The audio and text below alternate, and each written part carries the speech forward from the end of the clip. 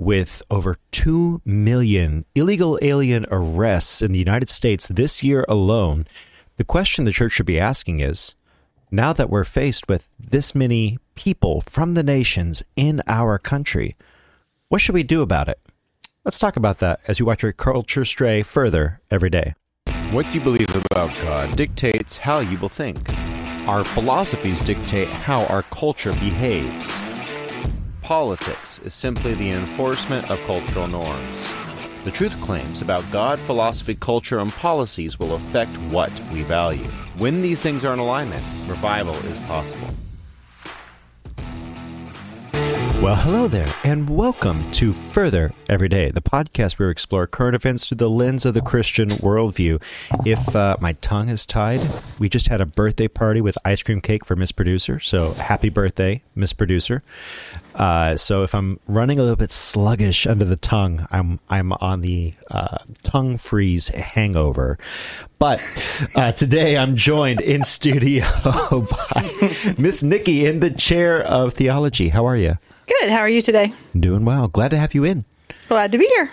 And dealing with the reason why we believe what we believe. To her left, we got Josh. Yes, sitting in the chair of philosophy. How's it going? It's going good, sir. Glad to have you there. And to his left, we got Mr. Steve in the chair of culture. Yes, sir, man. I'm going to be stepping on down this road here on the chair of culture. Road. Yes, sir. Yes, sir. And to his left, we've got the Chauncey. Howdy. Glad to have you back. We're glad to have you back, brother. Yeah, it's time to get political. You know, I didn't want to get there today, but we're going to go there today. Sitting in the chair of politics. Absolutely. Don't be afraid to get a higher framing on those. You're doing a good job. So let's get into it. News stories in the link down below in the description. But you have 2 million illegal immigrants caught crossing the border. That doesn't include those who weren't caught, and that's a significant unknown number. But today I want to share some Pew Research polls. They're old polls, okay? They're circa 2012, but it's some of the best data that we have on religious affiliation of illegal immigrants. And everyone here's got this in the show map chat, where this is from Pew Research. Again, link in the description below. But approximately 83% of the illegal immigrants at the time of this polling were Christian, or, more specifically Catholic, right? Roman Catholic immigrants. So that sets up an interesting question mark as to how should we proceed. But before we kind of get into how we're going to move forward on this, I want to start us off by looking to the scriptures. And there is a lot going on with, well, people will say illegal immigration is not in the Bible. All of the concepts that deal with this are.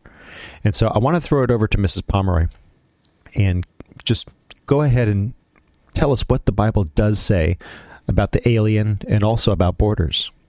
Well, God did institute borders. I mean, when he raised up Israel as a sovereign nation and gave them land, it had specific borders to it. So we can understand that that is a scriptural reference. Borders are sovereign as far as God ordained them. And so that's the first thing. But also I'll read to you in Psalms 147:14 is we hear that thou hast set all the borders of the earth, thou hast made summer and winter. And by the way, even when you go back to Genesis, he said the waters could come this far. Mm-hmm. So the land. So just to think about that. So borders are a God-ordained thing. It also says in Isaiah 60:18, we see that heaven has borders, perhaps endless, but also distinctly separate and protected from evil. Thou hast set all the borders of the earth, and thou hast made summer and winter. So when we're talking about borders, there's nothing, it's for a purpose.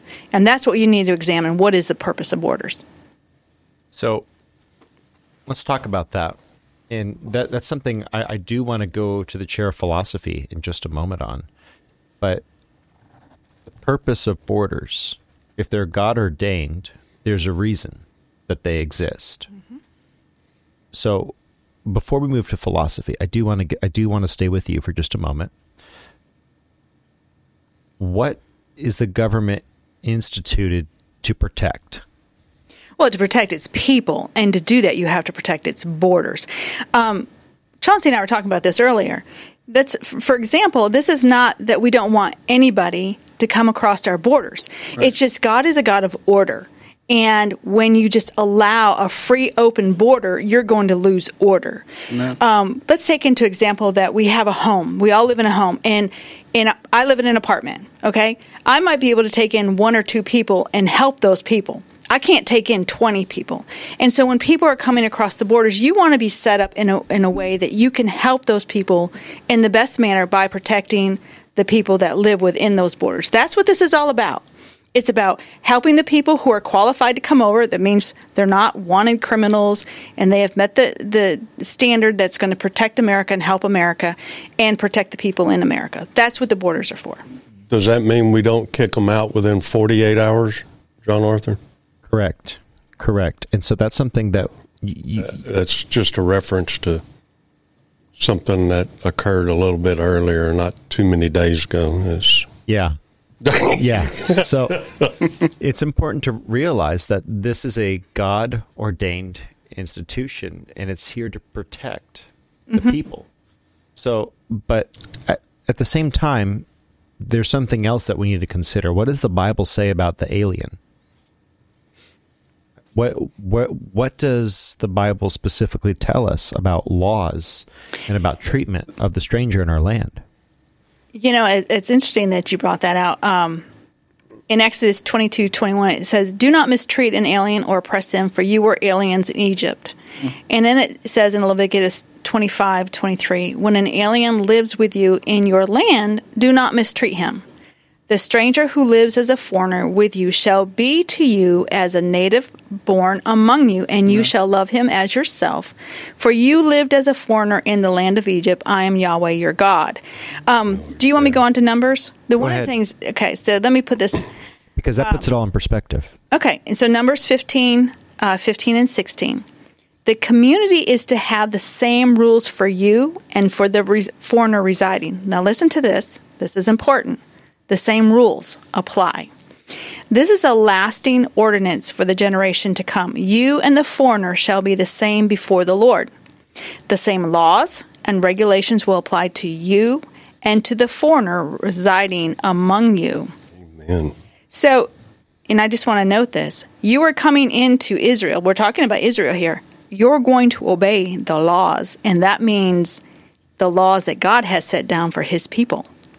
So if Sunday's the Sabbath, I don't care if it's the Sabbath where you came from. It's the Sabbath in Israel, in the land that you just came into.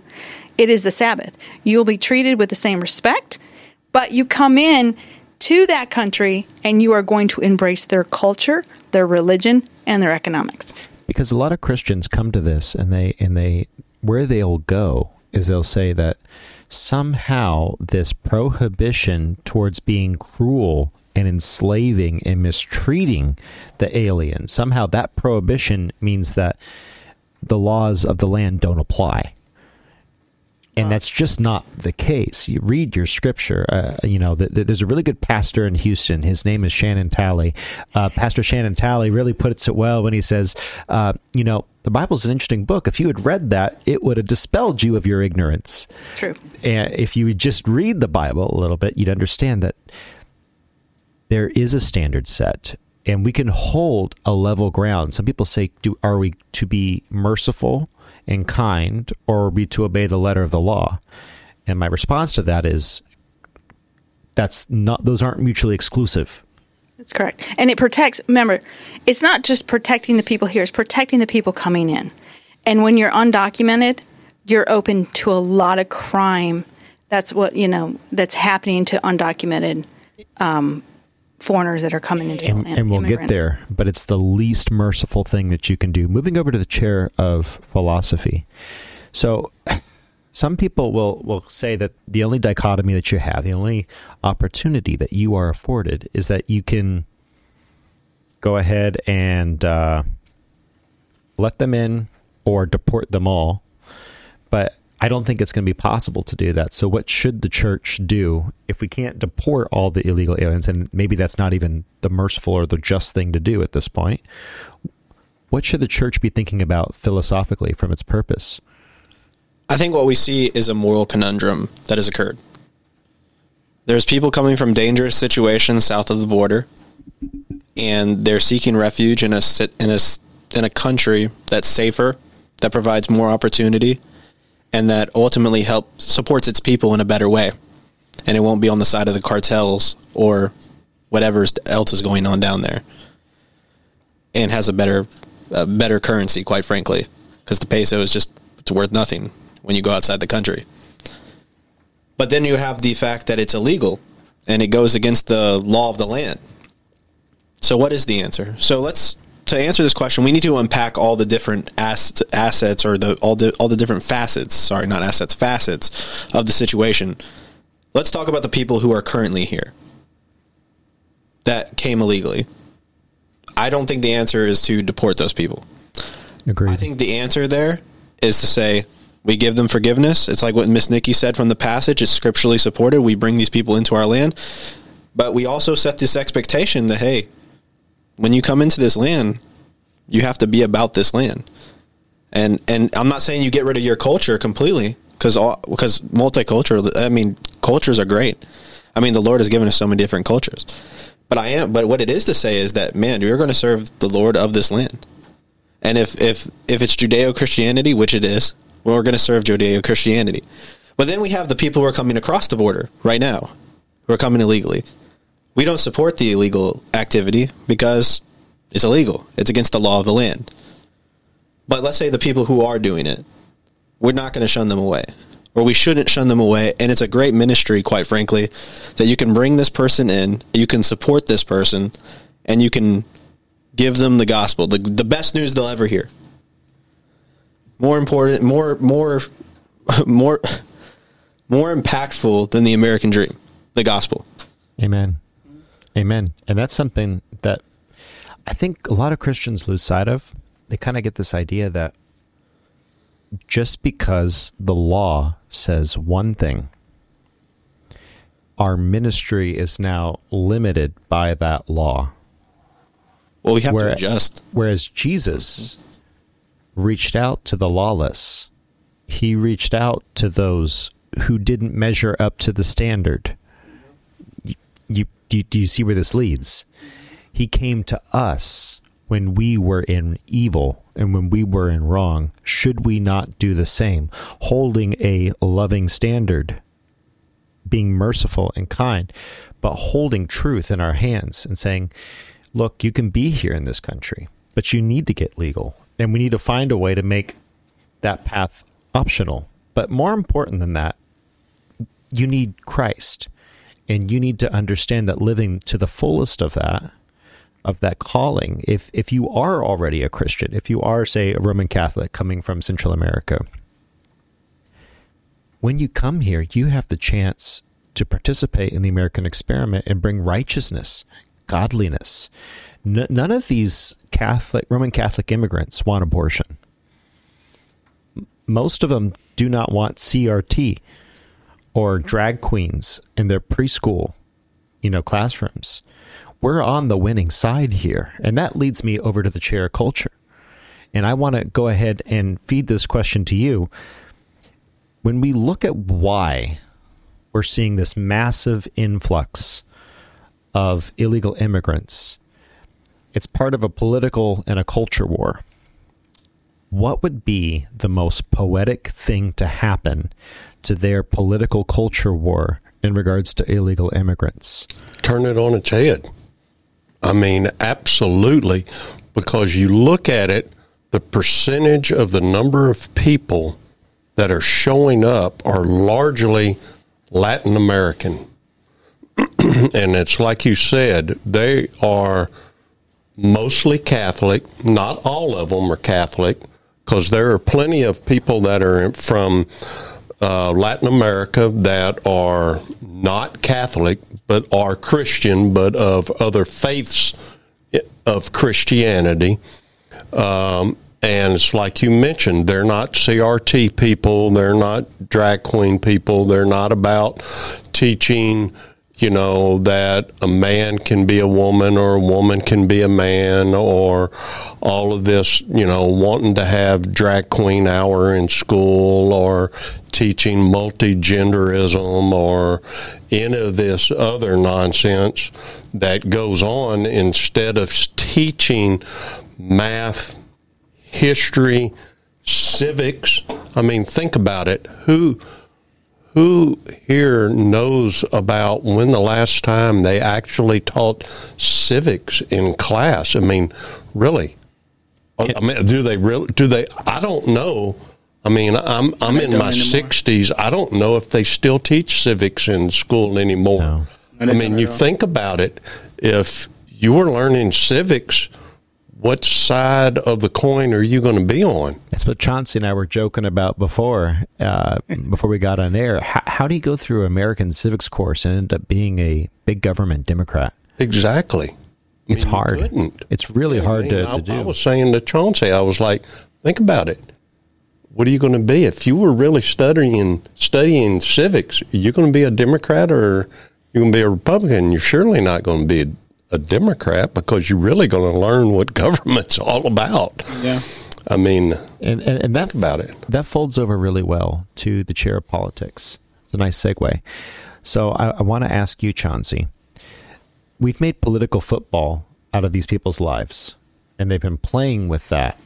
Now, there's a couple of reasons for that, and I want to get you to kind of just tease that out for us.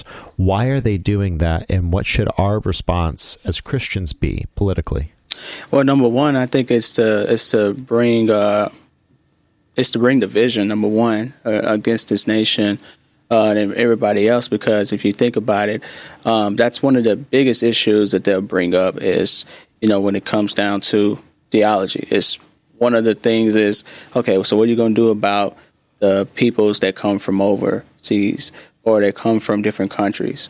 And most of the issues they'll focus on is the border. I mean, we've seen that in the 2020 election with Trump and Biden, and we've seen how they argued about this. But the thing was, they didn't spend so much time on this because of the factor of, they already know, we already know how this is going to go out. But at the end of the day, it's more important to talk about, because it's not just people that's coming from Mexico coming over here. You got many people who are coming from Sub-Saharan Haiti and the Caribbean islands. They're trying to get a better way of life.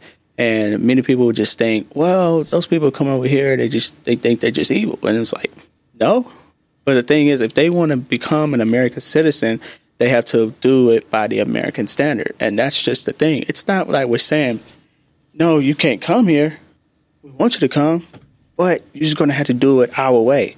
Because we can't just come to your house uninvited, especially if you ain't prepared, Yes. a big old feast for all of us. So that's just how I see it. And that right there, you really set it up really well for the chair of economics. You use the word setting up a feast, setting up the abundance. What you have here from the chair of economics, what you have here is a nation that has set up social safety nets. And these people have paid nothing into those social safety nets. And I'm not necessarily saying that if someone's sick or ill that we shouldn't take care of them. But what do you do when you have an influx of tens of millions of people on a social safety net that's already breaking? And instead of integrating them into society, they get all of the benefits of citizenship with none of the responsibilities. If you guys have been listening long enough, you guys know that I'm sort of anti-tax. I think if they can tax your income is not a right. Okay, the U.S. government was built to run on tariffs and on trade, and that was originally how our Constitution was framed. Income tax is something that was done afterward, added as an unconstitutional amendment, because it goes against the very core of the framing.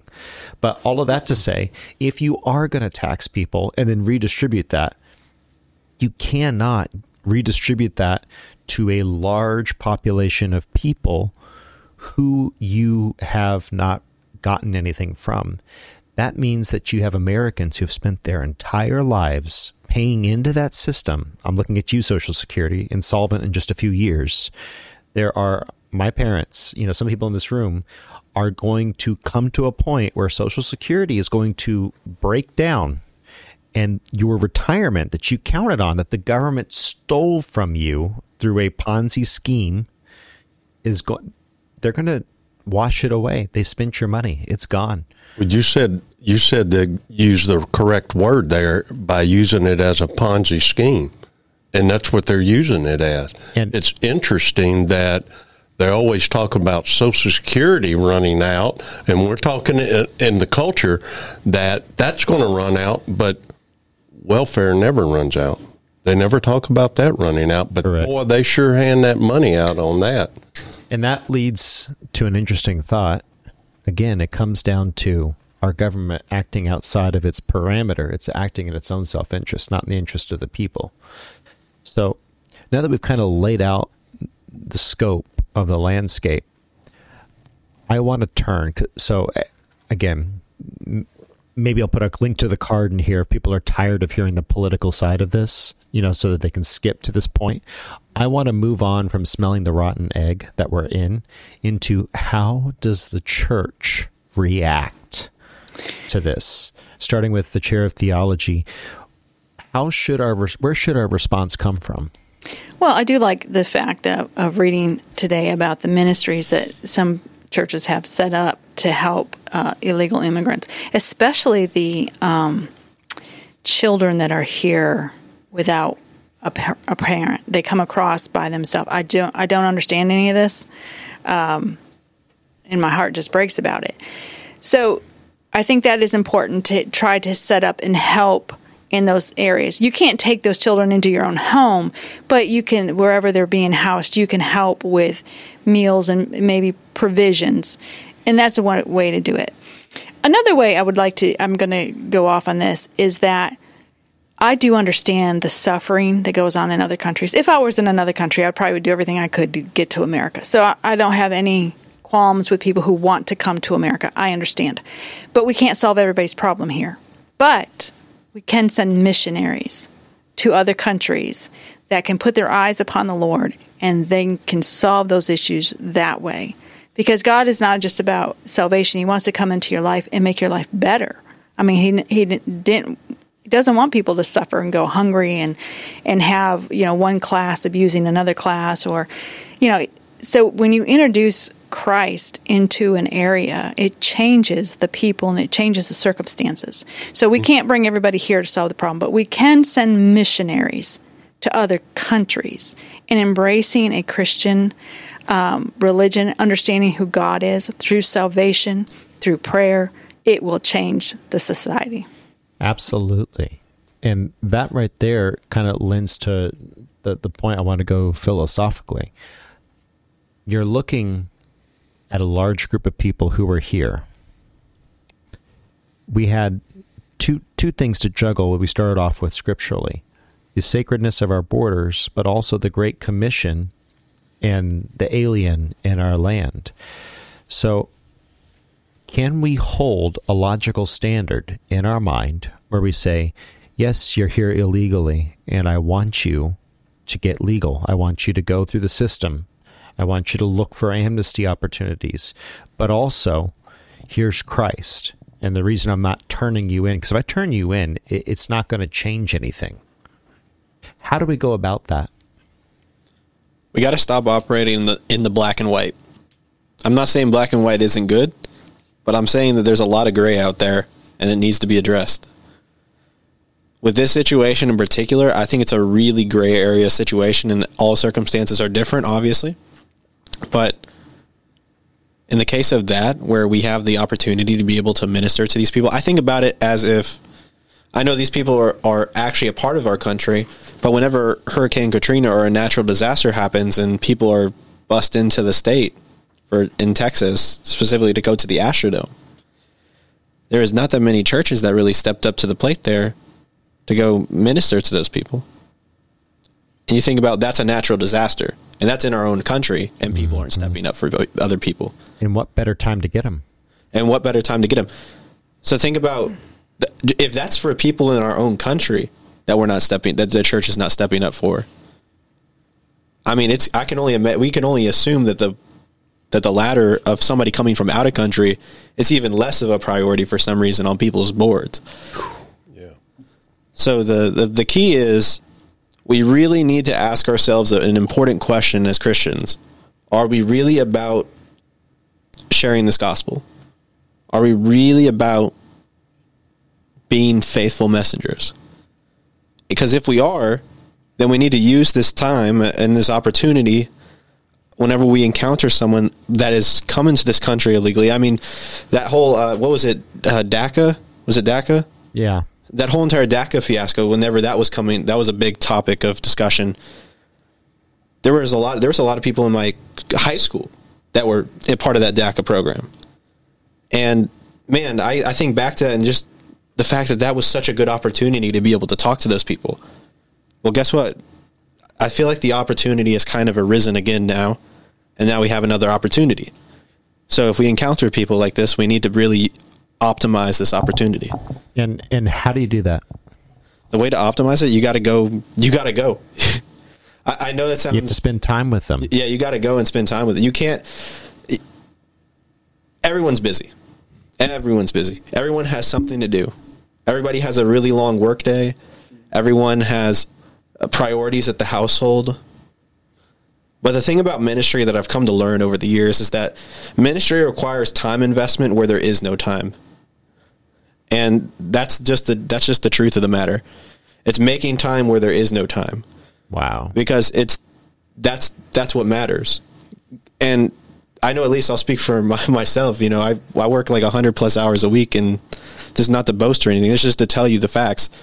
I feel like I can speak to this pretty well because I do work a lot of hours and I don't really get a lot of sleep, and it's a lot of time investment. And guess what? There's days where I wake up and I'm thinking about the fact that we have Wednesday night church, or we have a VBS that's going to be happening, or we have a Friday night missions opportunity. And I'm like, man, that's going to be exhausting. I'm already so exhausted. But then it's so important to remember then that... Why are you here? It's not, why am I here? It's not about me. And I think when you get outside of yourself and you think about... That's the answer. Getting outside of yourself and realizing it's really not about you and me. It's about these people's souls. Yeah, I'll toot this man's horn for a moment a little bit further. In addition to working a very, very strenuous job in logistics, he also helps out with an outreach that the predominant group of people who we're ministering to are illegals. So just so you know who's speaking over there, he is walking that. He is working that. Absolutely. It's about engaging them. Once we have engaged the individuals, what happens to the culture? Once we start to get those individuals on a personal level, and we're holding these two standards, right? But they're actually one: the love and grace of Jesus Christ, but also the standard of this is the law, and you're at risk for being in the situation. What happens to our culture and the way the culture sees us as Christians when we're able to hold an intellectually consistent standard? Well, there are those people that want to, they go, okay, which one am I going to do? Am I going to follow this law, or am I going to follow this Christian standard? And a lot of people want to go this legal route instead of follow God's law because they're more interested in the government and man's law because, let me see here, I don't want to get in trouble with the police. A lot of people follow that law instead of following, say, God's law. I mean, you think about which one was here first. Amen. God's law was here first before man's law was. And I mean, where was the first laws laid down? Right in the Garden of Eden. I mean, they weren't written down like for Moses, but God gave laws to Adam and Eve. It's It's written on their heart. Not to do this, not to do that. Now, they weren't written down on a tablet, but he said, okay, don't do this, don't do that, don't do this. Okay? So it started off by doing and not doing certain things. So, and then it went from there and then was given in certain ways in other areas. So we got to make these decisions on which ones we want to do. And then you end up getting into a point to where people are going to go and you get to this cultural point to where, okay, people are going to go, well, you know, we got these illegal people coming in, and, you know, we got there's Christian people in these churches, and they want to minister to them, and they want to do for these. But what about all these poor people we need to take care of that are citizens? We need to take care of them. And this is the flip side to this. Yes. You know, and because there's always this other side of the coin that needs to be taken care of. So you've got 2 points and 2 sides of the coin that needs to be done. And we do need to take into consideration the criminal aspect of the illegal aliens that come in. Correct. And bring harm. Now, there are things that, as Christians and the church, there are things that the church can do for illegal aliens that are not illegal. And that includes clothing, giving food, but you cannot give them shelter in the form of a building. And if you employ them, they have to become legal. They have to be on that status. And that's something that we can offer as an incentive, is we can say we can offer you employment and not slave labor. And that was something I wanted to get to a little bit later. I wanted to get to that later about the issue of, for lack of a better word, taking advantage of their situation in their state. And that's something that's very true, is that you do have a criminal element in this situation, because there's 2 things. There's 2 types of people who are here legally. Those who are here because for opportunity, and for whatever reason they didn't feel like they were wealthy enough to get through the system, or they couldn't wait. Okay, there's that one. And then there's the illegal alien who's here because they're part of a gang, or they're part of some sort of trafficking, etc. Right. And the thing is, you don't get a chance to distinguish between those two when you have your borders open. And so you do have your poor, and the poor are the most affected. Thank you, Ms. Producer. They are the most affected by the illegal immigration. Immigrants who are here legally are the most affected. So when we hold that high standard culturally, you can have a much stronger impact. Christians who divorce themselves from reality and say, well, we can allow illegal aliens to come in for love, you really lose the potency of your message. I'm just saying, because you're not intellectually consistent. Correct.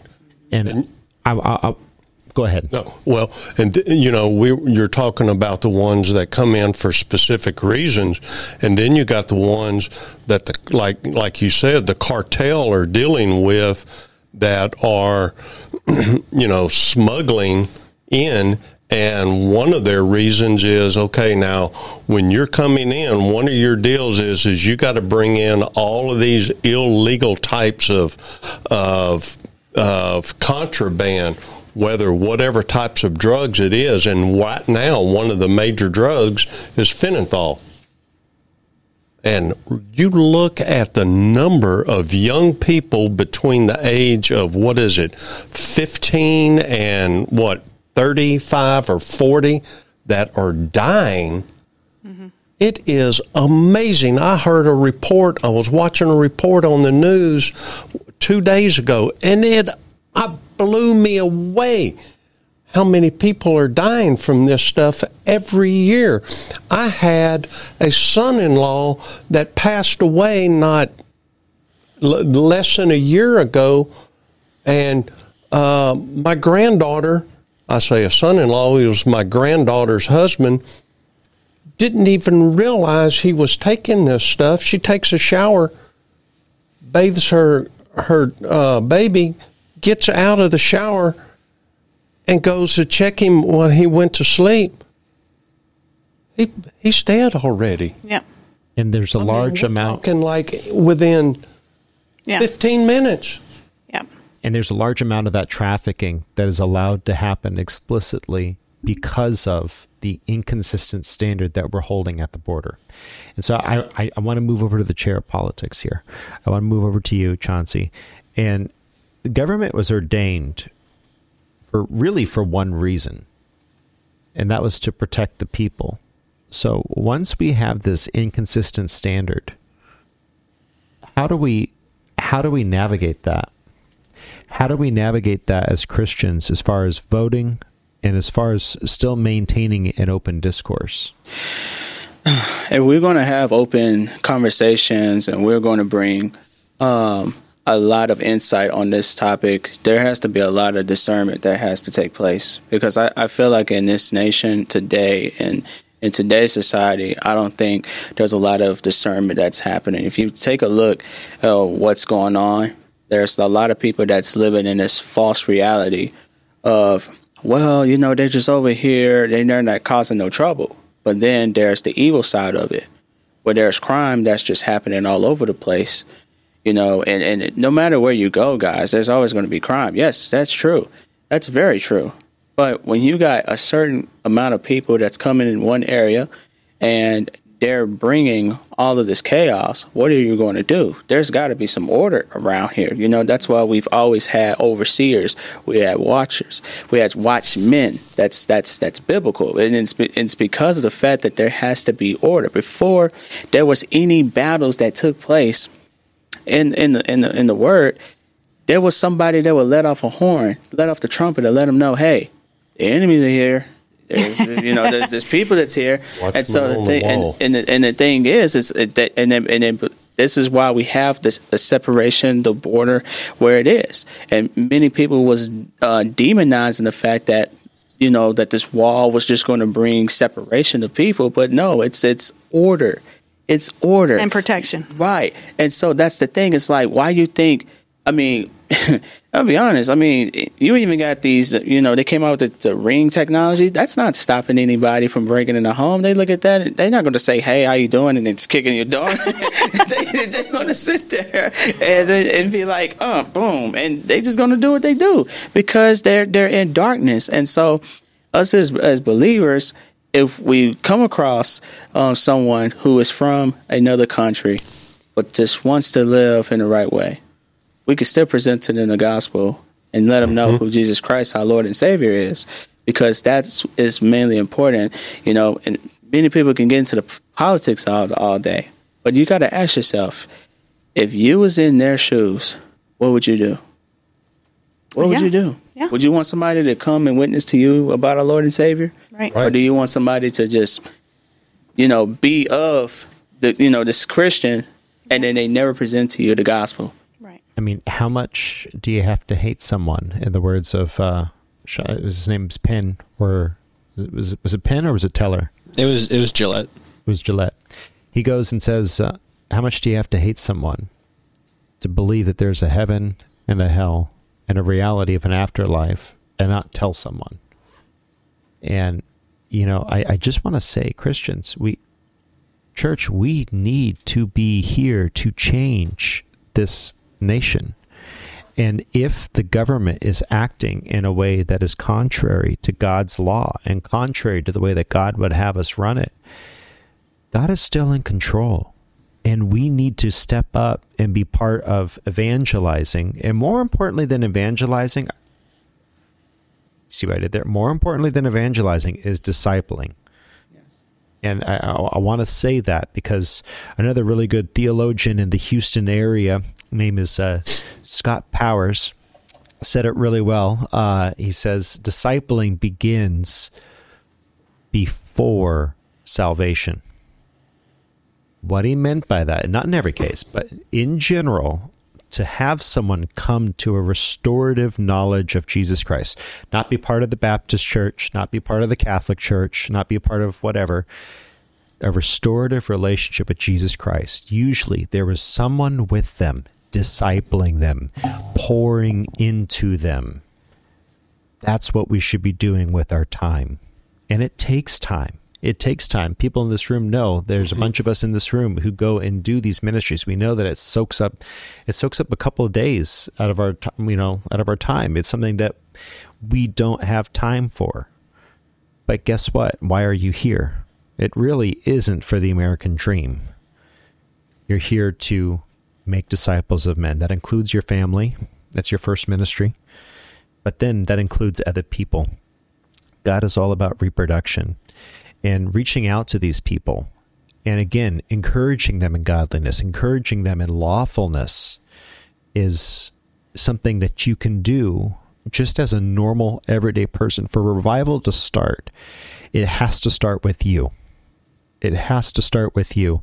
And you have to start by reaching out to those who do not know Christ or who are walking outside of Christ, not in any other way than meekness and in love and in humility. People think meekness means damp dish towel. Jesus was meek. Even as he whipped the Pharisees out and the gold changers out of the temple, Jesus was meek. Meekness is power under restraint. It's authority under restraint. Mm-hmm. You're walking in restraint. We should be telling these people about our Lord and Savior, and we should be reaching out to them and telling them, hey, let's try to find a way to get you legal. Because economically, and I said I was going to get here, one of the worst things that can happen to someone is to be in the United States illegally and with the wrong company. Mm-hmm. Because you see people traffic for work, as our friend from Redeemed was telling us about, Mr. Dennis Mark. Sex trafficked or work trafficked. It's usually female or male, respectively. But both happen too. You have female maids and you have male prostitutes, okay, who are forced into this because they're here illegally, and because they're in such a bad situation, they do not have the opportunities to protect themselves. We should be about protecting even the alien in our land. Because just as we were aliens in this, or just as we are aliens in this world, we are of a different world now. If you have accepted Jesus Christ as your Lord and Savior, you are of a different world. You're a stranger in a strange land. You should treat people as you would like to be treated. And that includes reproof in a loving way. That includes reproof in a loving way, telling them, hey, let's try to get you legal. Let's try to get you a citizen. And more importantly, do you know Jesus Christ? If the church were able to flip this on its head, I'm telling you, the cultural and political war, just hear the shrieks of anguish of the leftists who wish to destroy God's order in society. If we could just turn the illegal immigrant population into conservative Christians. Just think about that for a little bit.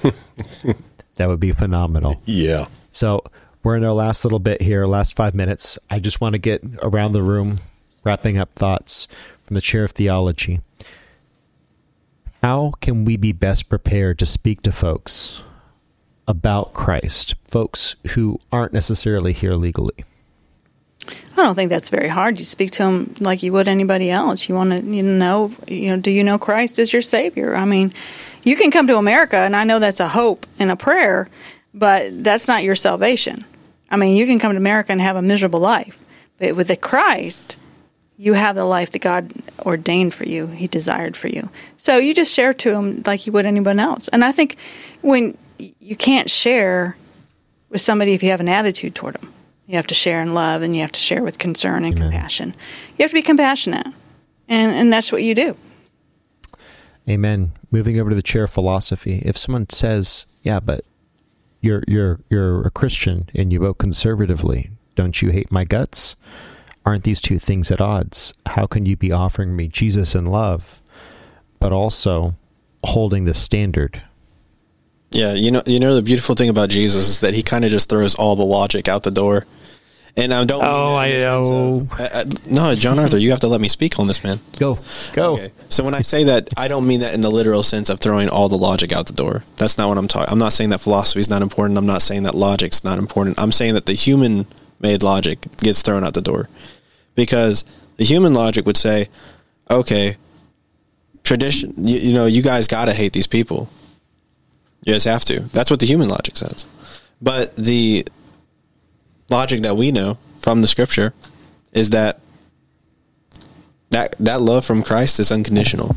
It doesn't come with any bars on it. It's just love for the sake of love. He loves you because he loves you. And so that's what we should be doing with these people who are coming over illegally and the people who are currently here illegally. Well spoken. God's wisdom is foolishness to man. I'm telling you, God's foolishness God's wisdom is foolishness to man. Beautifully put. Beautifully put. It's the clickbait. All right, Mr. Steve. Culturally, yes. How do we go about being ambassadors for Christ in this culture? In this culture, we got to get away from thinking that that people that come across can't and should not be welcomed. That these people are an opportunity for the church to be brought into the fold of Christianity and can be used for the purpose of Christ and can be shown the way that, how do I want to say, the liberal left's ways of CRT and all of this squeaky wheel stuff of this multicolored flag, cultural Marxism and fascism and socialism is not the way of America. That these people coming across have the same kinds of values that the culture of America is set up for. They want the same thing that America was founded on. That's why they come here. They look at what America was developed and made about, and they go, that's what I want. That's why I want to go to America, to have what those people have. And then they come here and they see some of this stuff and they go, what's going on here? That's not what they want. And we need to show them that this culture is not that, and turn it around and show them that it can be, as long as they go in the direction that Christ and the right way that government should be developed, not the way that government is going, has been twisted. And people need to get involved and vote that way and vote the way they should, which is a Judeo-Christian method, which is what our government in this country was originally founded on. Believe it or not, that is what we were founded on. Amen. Leading us back to the Judeo-Christian ethic. Very good. Moving over to Chauncey politically. How should we be speaking to these folks when they say, don't you hold this one view? What's more important to us than just the border? Well, what's more important is to go, therefore, teach all the nations, baptizing them in the name of the Father, Son, Holy Spirit. Amen. We have to hold to Matthew 28:19 very seriously, because if we don't, you're going to lose a lot of people who just want to not only get to a safer place, but want to serve their Lord and Savior in peace with all liberty and all freedoms that there has been given to them. And you think about it this way, I have a brother in Christ who has a little brother right now who was just helping a group of people on the side of the road, and, helps them out. And they're driving down to their destination, and the next thing you know, and the cop pulls him over, and he got, booked in jail and everything, and they accused him of smuggling.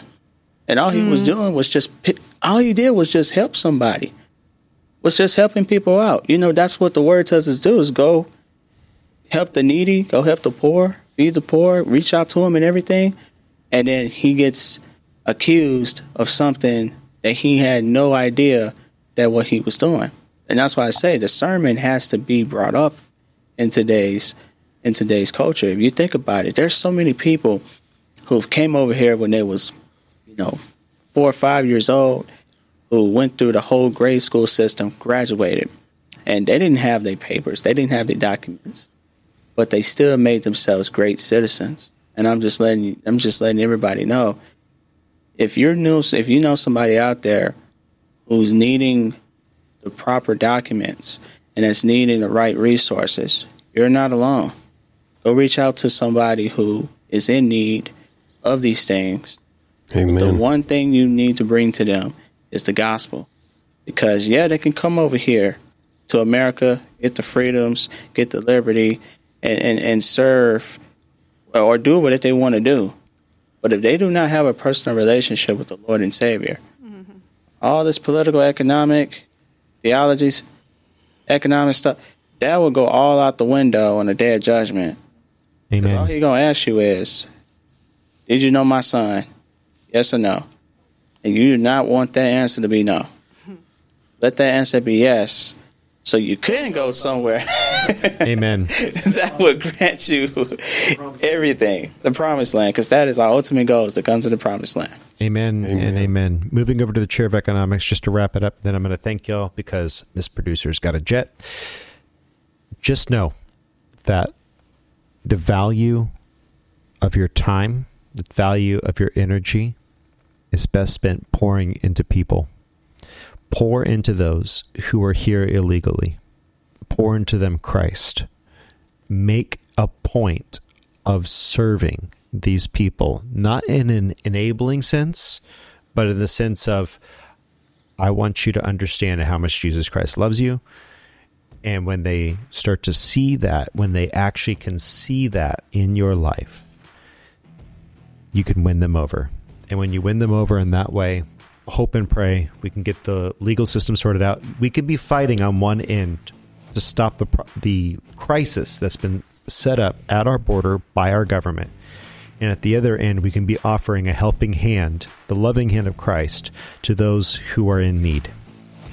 If you enjoyed this episode, like, comment, share, subscribe, all that good stuff. If you didn't, double smash that dislike button in some multiple of 2. Okay? Some multiple of 2. You'll feel better. And with that said, we love you. That's it for today. Bye. Bye. See you. See ya.